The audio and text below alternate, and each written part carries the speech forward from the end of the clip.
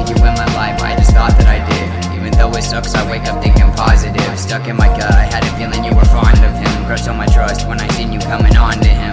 Now my mind's wandering, cause you two were all alone in the same bed, talking as friends while I was home. I was trying to get a hold of you by blowing up your phone, cause I knew that if I didn't make that move you'd lose control. But I guess you did anyways, now I'm stuck with all these issues. And even though I say we're through, the pain will still continue. I've learned that the term for women is always misused, cause I won't hit a woman, but I really wanna hit you. So instead I write it in a song, cause you told me that you loved me, but your love was never strong. Well, we started petty arguments, so I would play along, cause whatever's left is right, but with you what's right is wrong. I put my life on the line for anything that you wanted, while working day and night until my soul was just exhausted. But in the end, all I got was just a steel gauntlet. My heart has truly been torn apart, it's been demolished. We used to lay in bed all day and watch a bunch of movies. Now when I look at her, it's just feeling like she used me.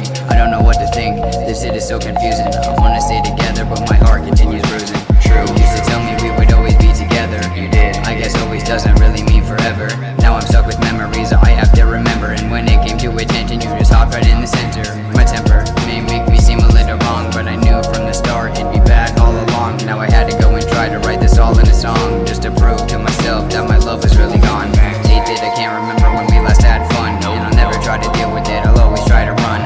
I know that there were better days, but look what they've become. She tried to save me with texts when I relapsed on drugs. She swore to me that she would never ever think to leave. Then a couple months go by and she goes and decides to cheat. It hurt me to the point I didn't even want to breathe, but I stuck with it cause I wanted us to succeed. But obviously she had completely different plans, different thoughts, and a different future with a different man. And even though it's been a while, it's hard to understand. Like why the hell would I get mad at her, my fucking hands? It's pretty sad that I didn't want to have to live. Remember back when we talked about our future kids, when we were too nervous to hold hands or even kiss. All those memories were shattered when I thought that we should split.